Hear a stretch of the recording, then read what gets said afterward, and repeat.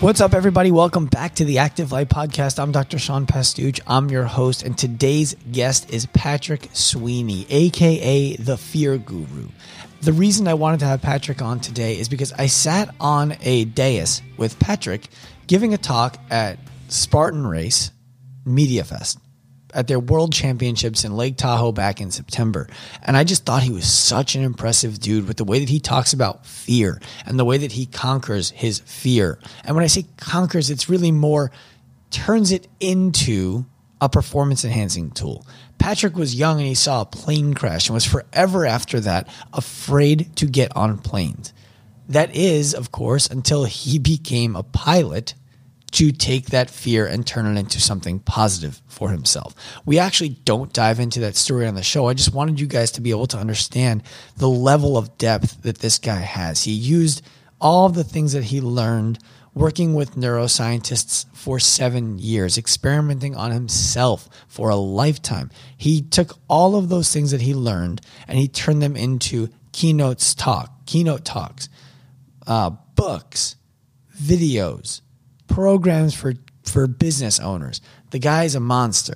Okay, he works with people like Lance Armstrong, the CEO of Lifetime Fitness. I don't know. They can come after me if I got the name wrong. But he's working with the top of the top of the top to help them break down their fears and turn them into positive fuel so that they can build confidence and they can go ahead and attack the real world.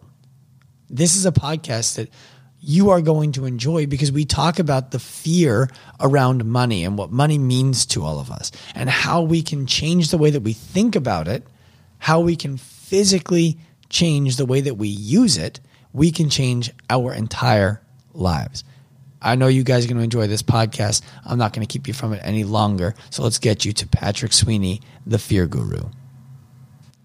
All right, Active Lifers, I have a special guest for you today. His name is Patrick Sweeney. You might know him as the Fear Guru, and he's coming to us from France today. What's up, Patrick? Bonjour, Sean. Bonjour. I think that means hello, yeah? Yes, it does. Perfect. Is it? Now, this is going to, here I go, being ignorant right away on the show. It's not a hello and goodbye like aloha, right? No, but there is a French version of that. What is it? Salut. Okay. Almost like the Italian toast, but it's S-A-L-U-T. So you can say salut as hello, or you can say salut as goodbye. So it's a little aloha-ish with a French twist. There we go. They got it simplified in some ways, the French. And the Italians have ciao as well. You can do that for both. I didn't know you could do ciao as hello. I thought that was just a goodbye. Absolutely. Oh, yeah. No, it's definitely a hello. So we're 20 minutes from Italy, where my house in Chamonix is. So we go to Italy all the time, and we're about half an hour from Switzerland. And they don't have anything easy that way either. Swiss are very strict. That sounds like a good spot to be. It's the best spot in the world. All right, I'll keep that in mind when I'm looking for the next best spot in the world to go see myself. So, John, you are welcome here anytime. Thank you. I appreciate that. Patrick, I want to jump into, I think, maybe the most important question that we're going to ask on this whole show, and I want to ask it first because it will set the table for everybody as to why they need to pay attention to the rest. And that question is, how is it possible for people to take something that is so debilitating, which is fear, and use it as fuel to drive them forward? I know people have heard, the whole Mike Tyson talking about turning his fear into rage thing. But that was Mike Tyson. And most of the people listening to this are just not Mike Tyson. So how do you help people do that? Well, it's the culmination, Sean, really, of a very dramatic life change for me. And more importantly, for your listeners, 6 years of neuroscience research and interviewing more than 36 of the world's best neuroscientists from Harvard to MIT to Stanford to NYU. And one of the things it comes down to is we're running a 2 million-year-old piece of software on our survival brain. And what that software is programmed to do is help us survive. The only thing it cares about is procreating our genes onto the next generation. So anything that might have been a threat a couple million years ago, our body gets primed for action, gets primed for performance. So we produce this amazing fear cocktail when something threatens us. So when the amygdala, which is this little gland in the base of our brain that's shaped like an almond, when that lights up, when that gets sensory information that says there's a threat, and we start producing DHEA, adrenaline, cortisol, all these enzymes, and they can give us superhuman performance if we know how to, if we can understand how to harness that performance. Then what happens is we think better. So everyone knows we get stronger. The stories you've heard about a 130-pound woman lifting up a car to save a kid who's trapped underneath it. Mm-hmm. That's because we use 100% of our muscular power, which we never do, even as a trained athlete. When I was training for the Olympics, the most you could get to was 70 or 75%. But when fear kicks in, you can get close to 100%. Same with our mental capabilities. We normally have this thing called the blood-brain barrier, which limits the amount of blood flow and oxygen we get to our brain. When we get that amygdala response, that thing just opens up like a floodgate. So we can really think better, we can act quicker, we can process more, have better mental acuity. It's amazing the change that we have. But the tough part there, Sean, is controlling it, is being able to take advantage of it. Yeah, that's something that to me strikes as very clear, is that physiologically everything in our world changes when we're afraid. You can feel your hands start to get sweaty. You can start to feel the hair on the back of your neck stand up. You can even look down at your forearm and you have goosebumps, or if you have hairy arms, the hair is standing up on your arms as well. And there's like that tunnel vision that you run into if you're really in a heightened state. And I think that you hit on a major point there, which is if you can control that, it can be extremely valuable. And I want to get to how somebody can do that in a moment. You said something earlier, which was that all of our decision making is essentially rooted in procreation and survival. And when I was at a workshop that we were giving in Boston, we had a debate amongst our staff members. Somebody actually said, all of our decisions are rooted in the survival of our genes, which means we need to live and our, offspring need to be able to be created, and then they need to be able to live. What are your thoughts on the idea that all decisions that we make are rooted in the survival and thriving of our offspring?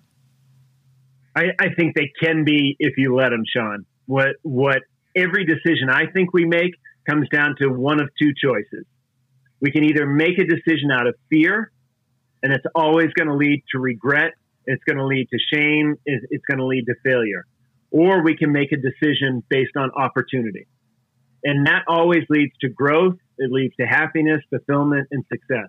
Every decision we've ever made, you can distill down to being either a fear-based decision, like you talked about, which is just, I want to react, I want to survive, or an opportunity-based decision. I want to thrive. I want to live.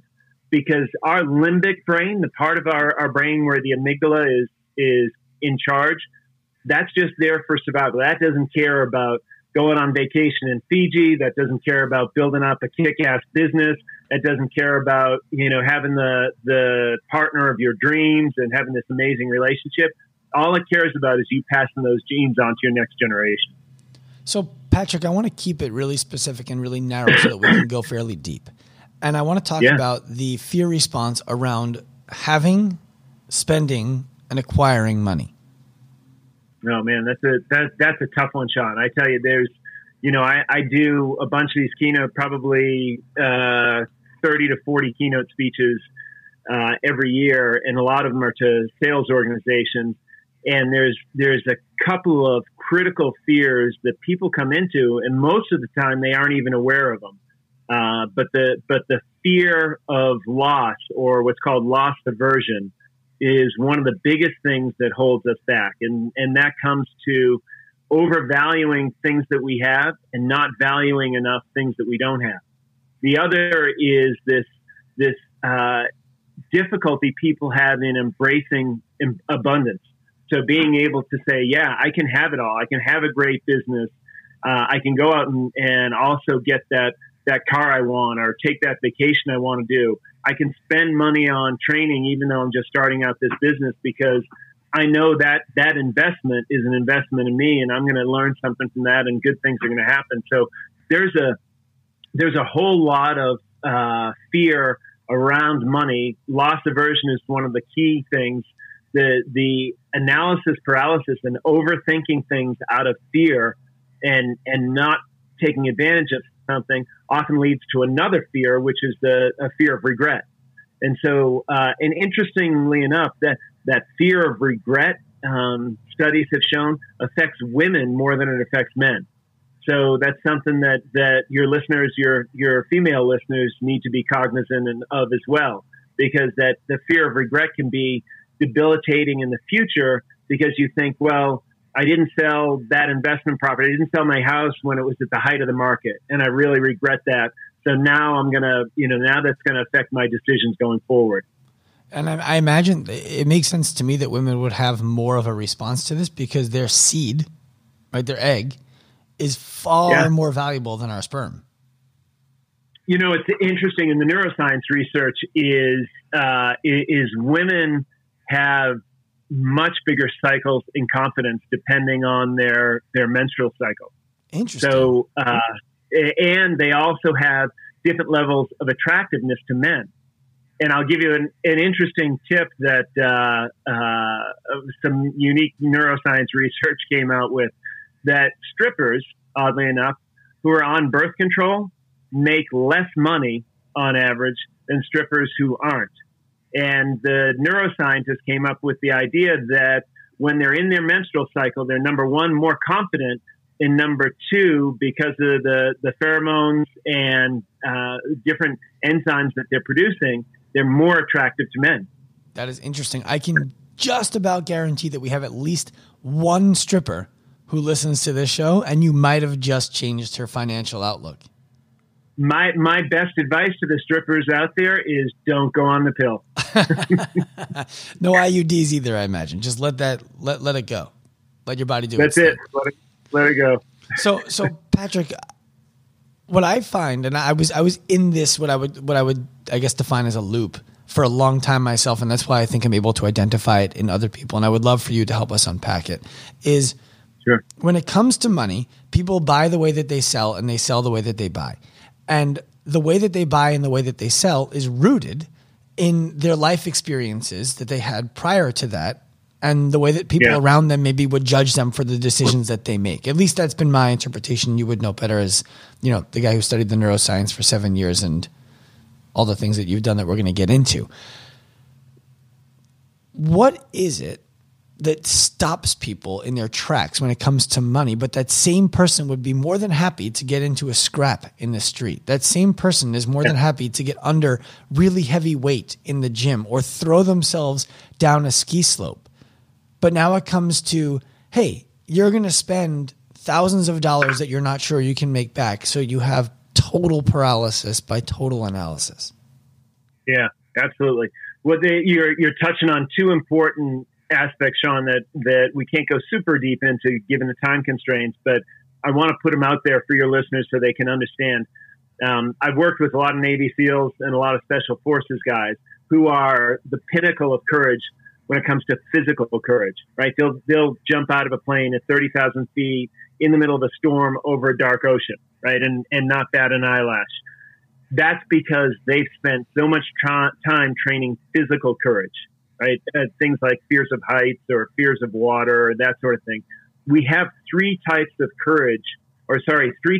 fears. And in the book, in my book, I call it the terror triangle. So there's three sides to it. One is physical courage. The other is emotional courage. And the bottom one is instinctual. So the fears that are rooted in those three things, physical fears, emotional fears, and instinctual fears, we all inherently have. And you can think about it, right? So your physical fear, like you're saying, might be if you get in a fight on the street or if you're afraid to pick up, to bench press 225 pounds the first time or whatever it is. Physical courage is easy to define. Emotional courage, things like emotional fears might be fear of abandonment or fear of rejection. And then you have instinctual fears, which are things like sharks and snakes and spiders, things that make no sense at all, right? There's 25 or 30 million people who go swimming in the ocean a year, and less than 10 people every year die of sharks, right? It's one of the most ridiculous fears possible. And in Cape Cod, it's crazy how much people are capitalizing on it and, taking advantage of that. But those three things, that's how you can have someone who's super courageous when it comes to physical. But if they haven't cognizantly trained the emotional and the instinctual stuff, then they're going to have a big fear of loss. Or they're also going to have fears of exceeding where their tribe thinks they should go. That's another important one we can touch on. I would love to get that one in a second. We can come to that one next. I relate strongly to the emotional fear that you're describing. And my reason for saying that is, for years, I would tell people, Patrick, I don't know what you're talking about. I don't have emotions, right? Like I don't get sad. I don't get really happy. I'm just kind of like, yeah, that's me. But then when people would call me on it, they'd be like, dude, I remember you striking somebody out in a baseball game and going berserk, like screaming at them as they walked back to the dugout. That is emotion, right? That you definitely have that. And the more I thought about that, the more like, all right, well then why aren't I willing to go there on a regular basis? And I realized after being coached on it that I paid a coach to teach me, right? I'm like, I wasn't allowing myself to be open to my wife, and not allowing myself to be open to my wife was holding me back from having the best relationship I possibly could, despite the fact that our relationship was good by all measures. And that was leading to me making financial decisions that I was afraid, I was acting out of fear. I'm not going to take this risk because blah, blah, blah, blah. And it's wild. So I totally relate to that. And what do you mean by, essentially what I would say outkicking the coverage, but what do you mean by being worried about outperforming where our group believes we're supposed to be? Well, Sean, I'll give you a little bit of my personal story. I grew up son of first generation Irish immigrant in a blue collar neighborhood of Boston. And my dad was working 3 jobs. So no one in my family ever went to college. And we'd have Bisquick pancakes 2 or 3 nights a week, right? Because all you have to do is buy Bisquick and mix it with water. So that was all we could afford. And I couldn't eat a fucking pancake until I was about 28 years old again, because, I said, I'm never having pancakes again in my life. And one of the things that was put into our head as children, and there's this whole science behind your fear frontier. Everything that happens to you before you're 10 or 12 years old is what's affecting how you act today. So one of the things that was put into my head is a great job, and what you need in this family is to become a cop. Or if you want to really, have your calling, become a priest. And, maybe if you're not good enough to do either one of those, you can become a teacher. And that's your upper limit. So my family's saying, if you can make $50,000 a year as a cop, you got it made. Nice job, Patty. You're kicking ass. Well, benefits and pension, right? Benefits and pension. You're safe. That's it. Yeah. And so you get those things in your mind, and those set your upper limit. So then now, one of the ways that I was trying to find self-esteem, I was terrified of everything as a kid. I got my ass kicked by a local bully named Hubba, who used to chase me around.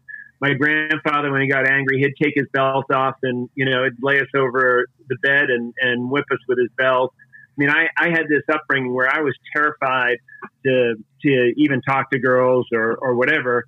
So I started to build up this, this armor around me, this cocoon, this image. And I first thought, and maybe this is where you went, Sean, is I first thought if I build up this image, then it'll give me some self-esteem. It'll give me some self-confidence, because who I am is just this big pussy who's afraid of everything, who's not worthy of a damn thing. So I started getting into athletics, and I ended up spending 5 years training for the Olympics, finished second in the Olympic trials in rowing, and raced the World Cup for 3 years. And I thought this would teach me, confidence and courage and everything else. And it didn't. It just kept adding to this shell I was building around me, right? And that shell, oftentimes, like you just said, Sean, was about not showing my emotions, right? I can't show that I'm sad. I can't show that I'm mad. I can't show that I'm angry or upset. And then after the Olympics, I got into a couple of good business schools, and I thought, okay, If I make money, that will get me self-confidence, and that'll get me the ability to be really courageous and find the authentic me. So I'm going to make $40 million by the time I'm 40 years old. And that was my goal after the Olympics, was 40 by 40. Fuck everything else. I had a great girlfriend who's now my wife, and, she could deal with stuff on her own. I gotta make this money. And that was it. And we started to have kids. And when our daughter was a year old, that's when I found out I had a really rare form of leukemia. And up until that point, I was building up such this armor. I was wearing $10,000 suits and $25,000 watches in a startup, right? We were 50 people, and I'm running around like I'm Gordon Gekko on Wall Street, right? And it was just the armor I was building up, and it wasn't just like you're saying, Sean. It wasn't the authentic me. It wasn't me willing to trust and love who I was internally. And it wasn't until, I almost died on an operating table at Johns Hopkins when I finally realized, fuck all this. I need to be the real me.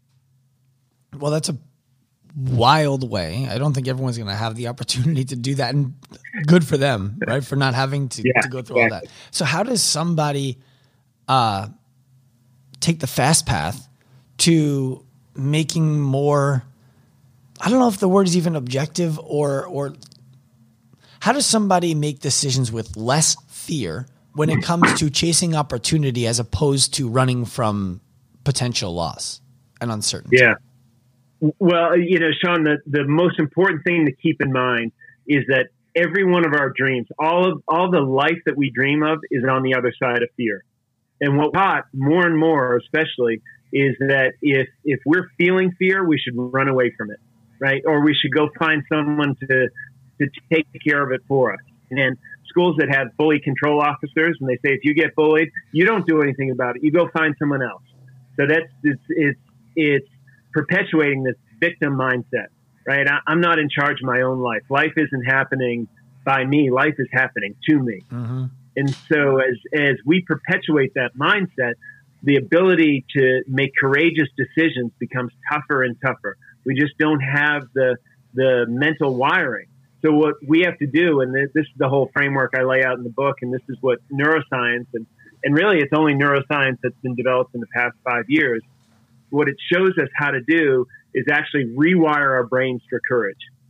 And the first step in doing that is understanding when that amygdala is trying to hijack our thinking. So that little gland I talked about in the base of our brain, one of the things I tell people all the time is we should scare ourselves every single day. And jumping out of an airplane would be great, or rappelling down the side of a mountain would be awesome, but we can't do that every day. So stand up at lunch and make a toast in front of all your coworkers, or go sing karaoke, or ask that girl out at the gym who you've been, admiring from afar. All these things that scare you, we can find something every day to get us out of our comfort zone. When we do, our body changes. And so just knowing that when you're going to do something scary, knowing that your body changes, and really diving in and focusing on what those feelings are. You mentioned a couple when we were talking. Everybody has a different set of what I call fear tells. When you get scared, your body, your physiology is going to react differently than someone else's. If you start to become aware of your physiology, then when you get in a high emotionally charged state and you feel those feelings again, you can say, hey, wait a minute. My amygdala is trying to do the thinking. I got to stop and step back. I got to use this power that's now coursing through my body because I'm thinking better and faster, but I can't make a reactive decision, which is what my amygdala wants to fight. It wants to flee, or it wants to freeze. Fight, flight, or freeze are the three things that the amygdala can do. So when you feel those changes in your body, it's going to be one of those three things. If you can say stop and step back and become an observer and say, look, life is going to happen by me. I'm not going to react. I'm going to control the decision I make now, and I'm going to do a couple different levels of analysis to make sure I'm making the right decision. That's really the key first step. Well, so the next step then I imagine is having the necessary tools to do accurate analysis. Yeah. So how does somebody go ahead? The exploration is the key first part. So being able to explore those fear tells you've got to scare yourself, and it really, this is where it helps to have a coach, right? So I've worked with 500 CEOs all across the world to try and help them understand their fear tells, and then understand what I call their fear frontier, which is the trauma that they had before 10 or 12 years old. Because your fear tells will let you know when the amygdala is trying to hijack. Your fear frontier is going to let you know how you respond in fearful situations. So the blue-collar kid from Boston is going to respond very differently than the baseball player from New York, right? Because we've got different fear frontiers.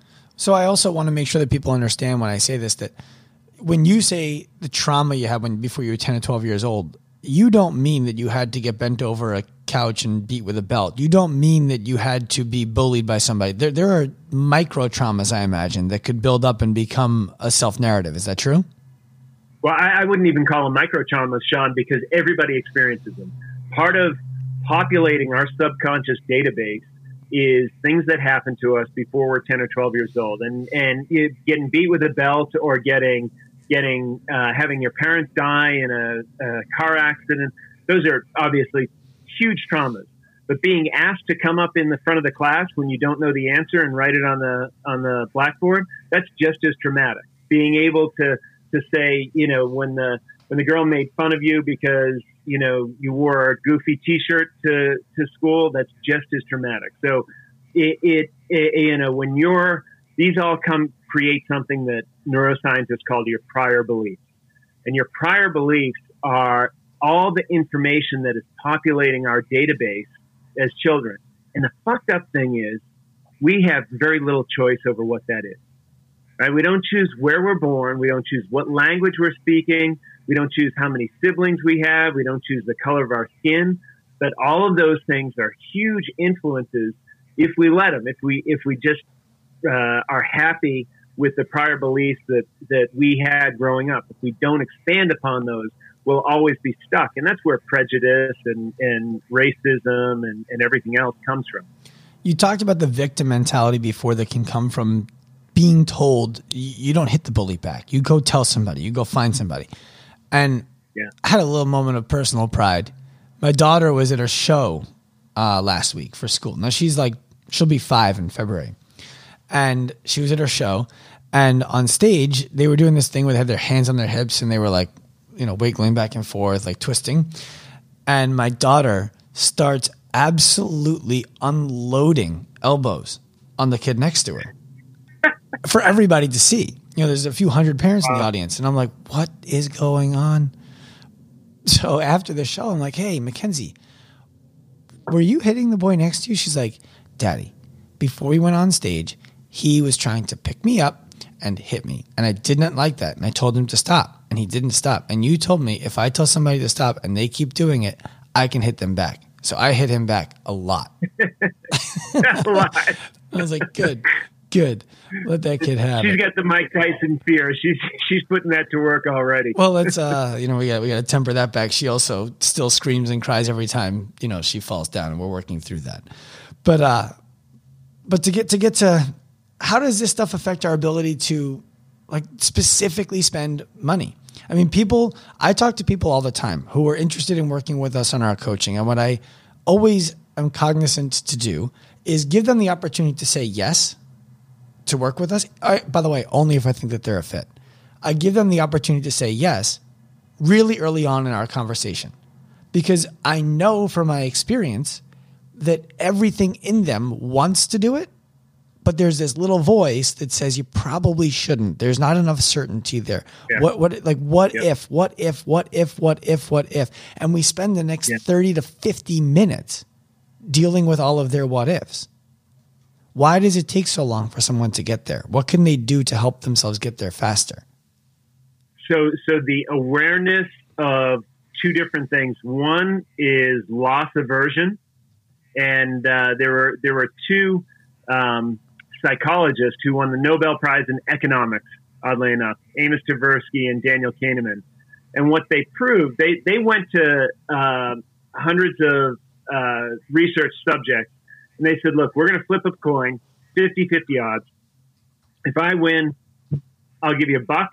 If you win, if I win, You give me a buck. If you win, I'll give you a buck.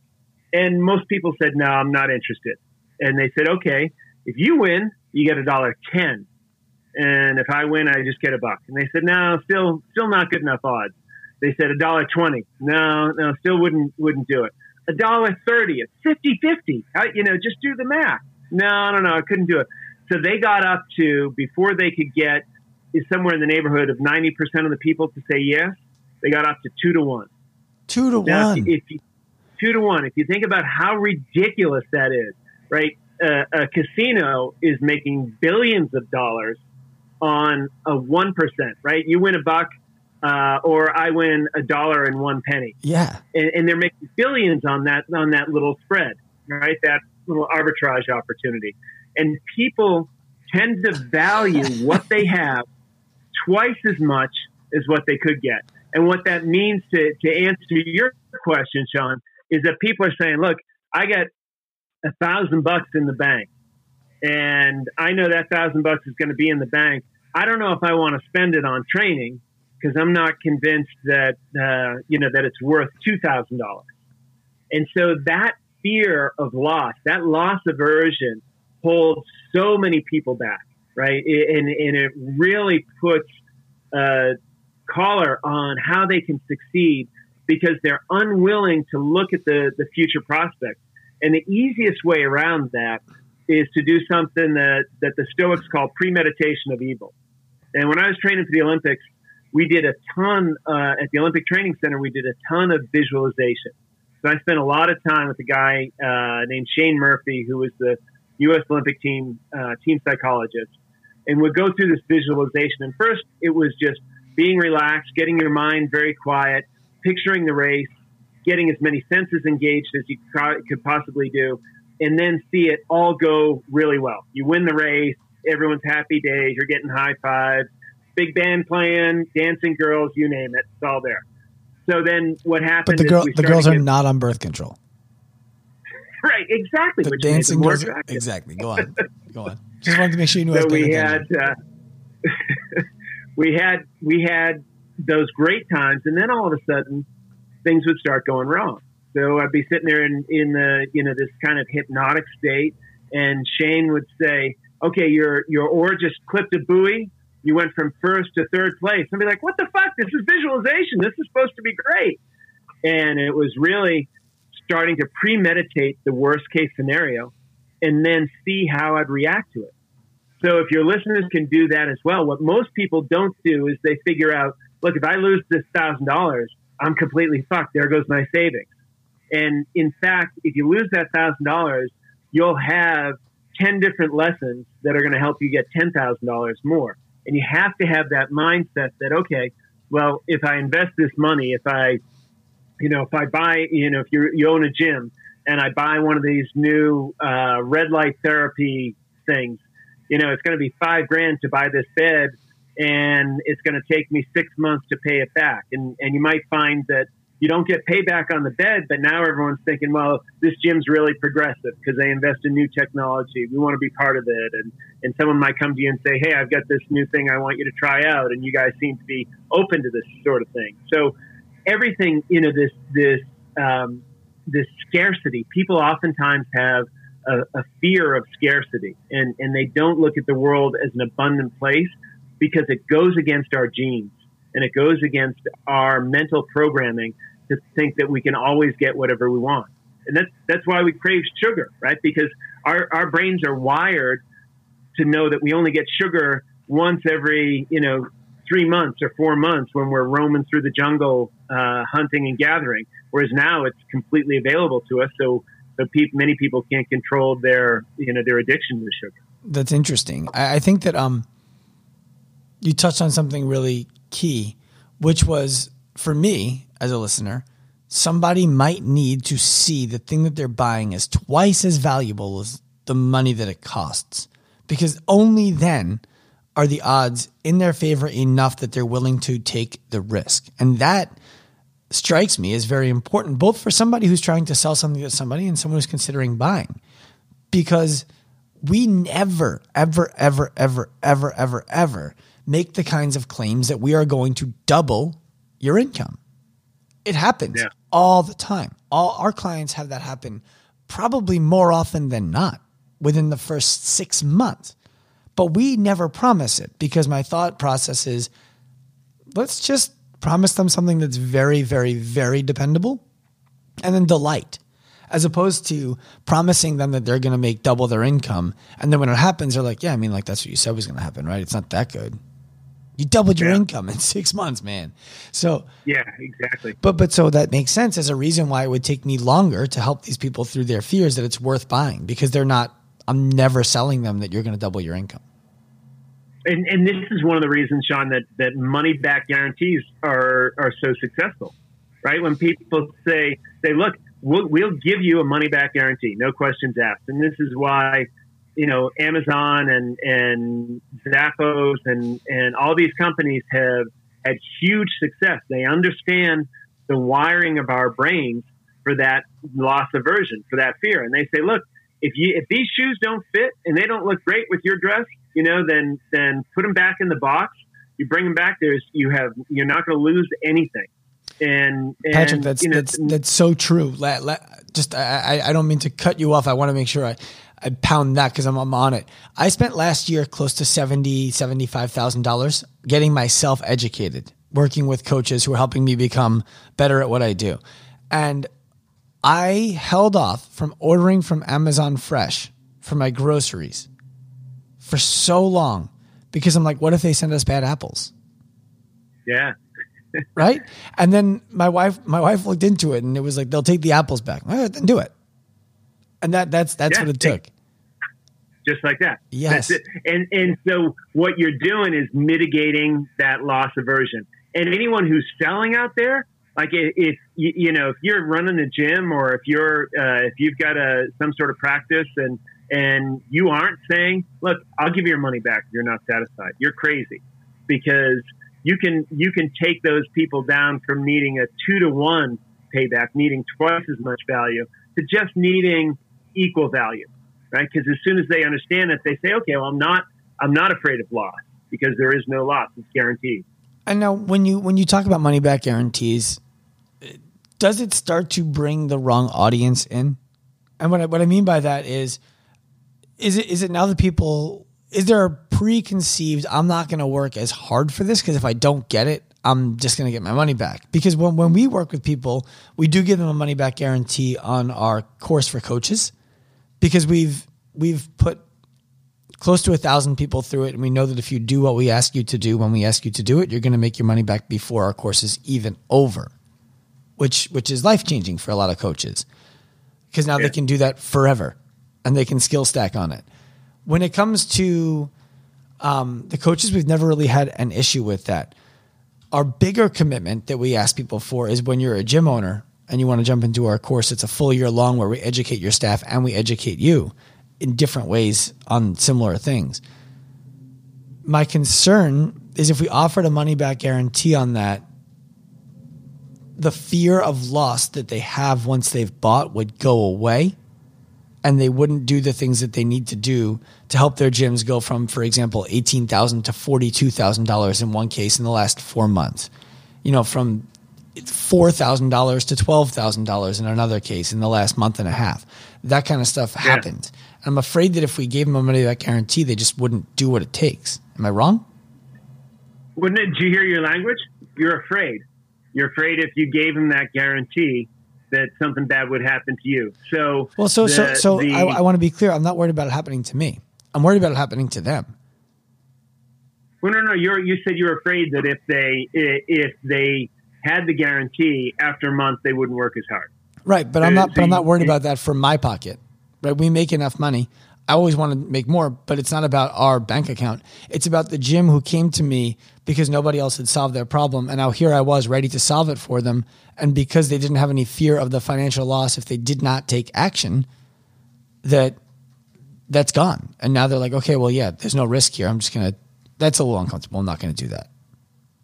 So, I think there's two things that come to mind when you say that, Sean. I know, having listened to your podcast in the past, that your mission is to win, right? And to push yourself, if I remember correctly, right? Mm-hmm. So do you feel like you're losing if this guy comes on board and he's not doing something kick-ass for his gym because he's decided not to put the effort in because he feels like there's a money back guarantee. So is it going against your mission? No, it's not. It does bother me because it feels like a waste of time.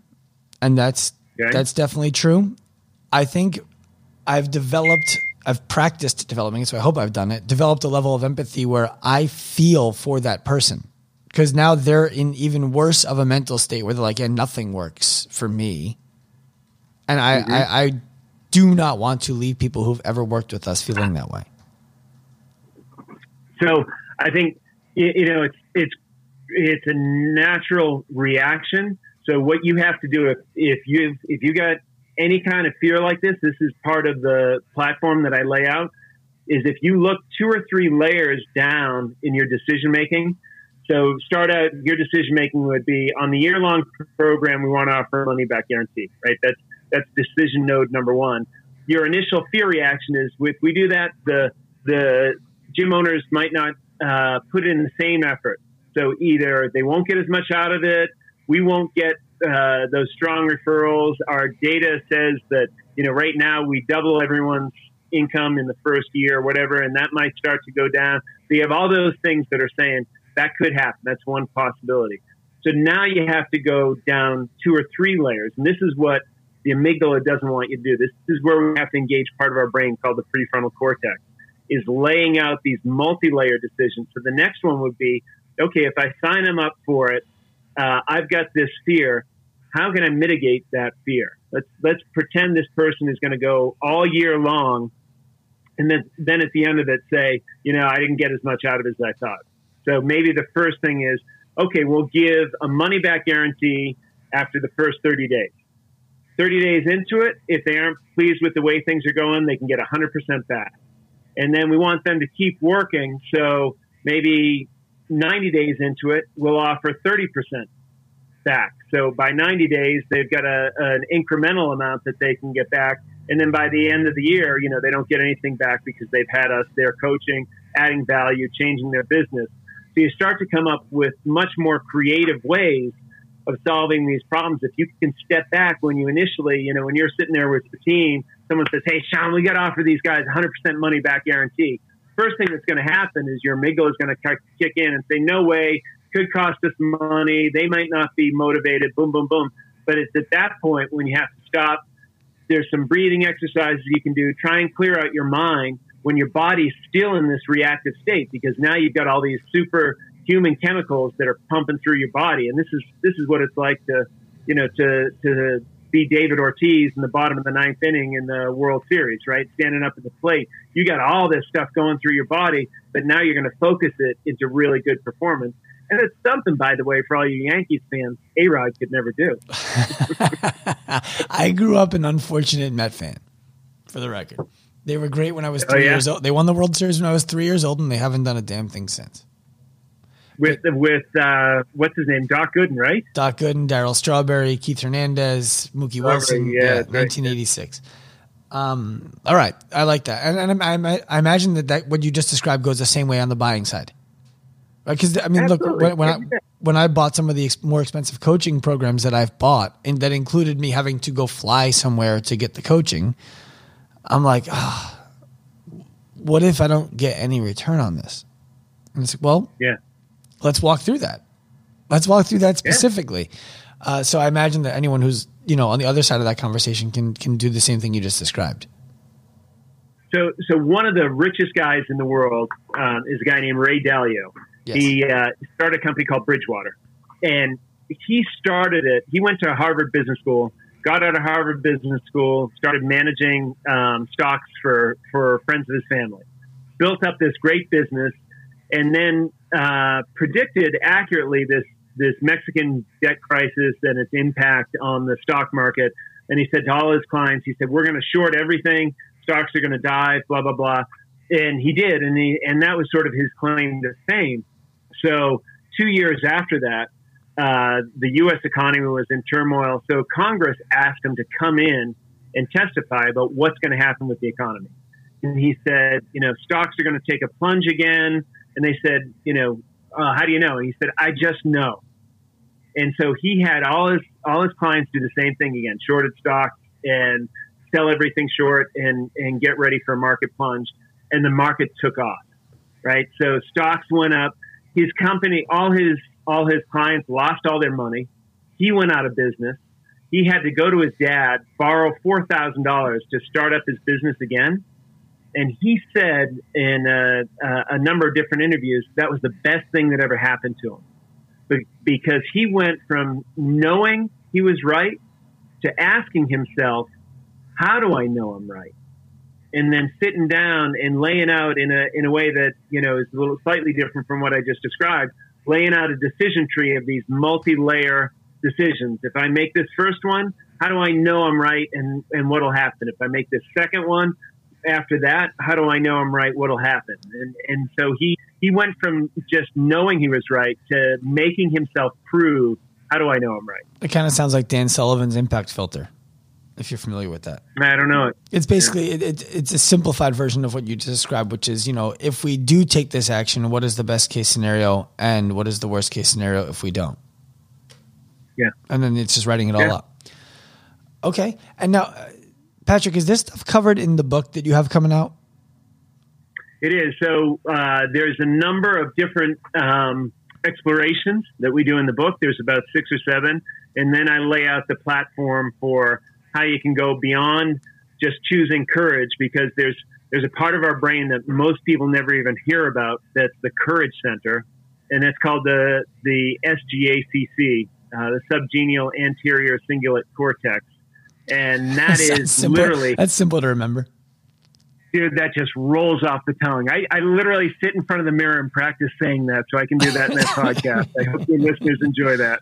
Perfect.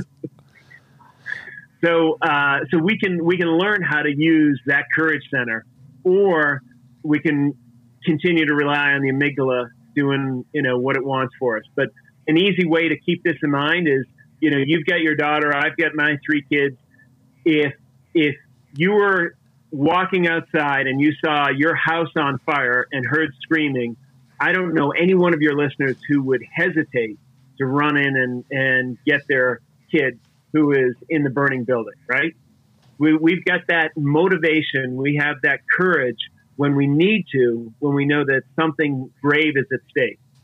So what you can train yourself to do, and I walk through this in the book, is activate that courage center every day by just imagining that someone you love or something you care the most about is in a burning building and your decision is going to impact them.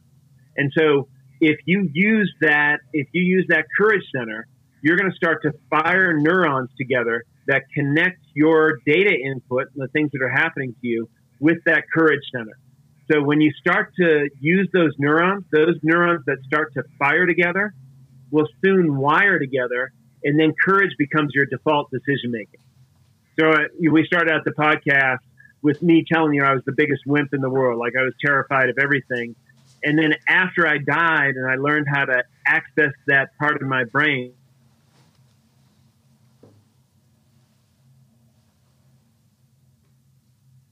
my superpower. So, and hold on 1 second there, Patrick. After you said the word brain, we lost internet. So you said, after I died and learned how to access that part of my brain. Okay. So after I was at Hopkins and went through my death experience, I started to be able to access that part of my brain, which was the courage center. And the more and more I accessed that, the more it had this incredible halo effect on my life.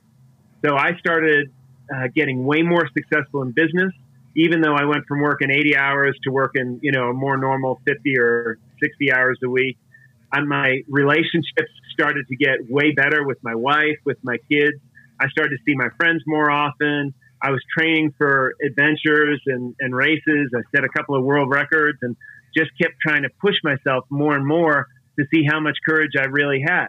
And we have the ability to make those neurons that fire together wire together. And any one of your listeners can learn courage, they can learn confidence, and then they can learn how to use fear as fuel. So the book is called Fear is Fuel. It's learning how to be courageous and confident so that you can use fear as the ultimate performance enhancement tool. And my question to you as the author of the book is this. Will it do that? And what I mean by that is, are people going to read this book and be like, that was cool? Or are people going to read this book and be like, I need to read this book again, and I need to do it again and take notes. And then I need to go back to chapter 1 and practice. I need to go back to chapter 2 and practice. Some books that makes sense. Other books, they're just cool reads. Yeah. So your point that you mentioned earlier, and this is what came to mind when you said, am I going to have the commitment to get on the airplane, to go to that thing and to really engage? And people will pick up 2 or 3 really cool cocktail party things on the first read through, right? If they get the book and they read it, or they get the audio version or whatever and listen to it at the gym, they'll pick up a handful of really cool neuroscience stuff that's not even published yet because it hasn't been peer reviewed and all that stuff. If they engage with it and they write notes and they do the exercises and they go back and they practice some of these things, these explorations, and then the platform, it'll change their life. And I've seen it a ton of times. I've seen it with corporations who are trying to create a culture of courage. I've seen it with sales teams who have that. One of the biggest things that happens to sales teams, especially if they're guys like me who come from a blue collar background, they start making $250, $300 a year. They get the Porsche, they get the country club, membership or private school for their kids. Then they stop selling because they become afraid of losing all that shit. They could be making $1 million a year, but what happens is they hit that upper limit, that ceiling, and then they think, man, what if I lose all this?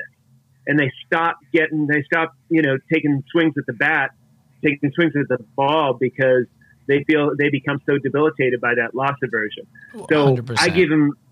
I give them a lot of techniques in the book how to keep that from happening. I would love to share that book with I would say a friend of mine now owns a gym that does well over $1 million a year, and had a lot of trepidation about trying some things because he was afraid he would lose it.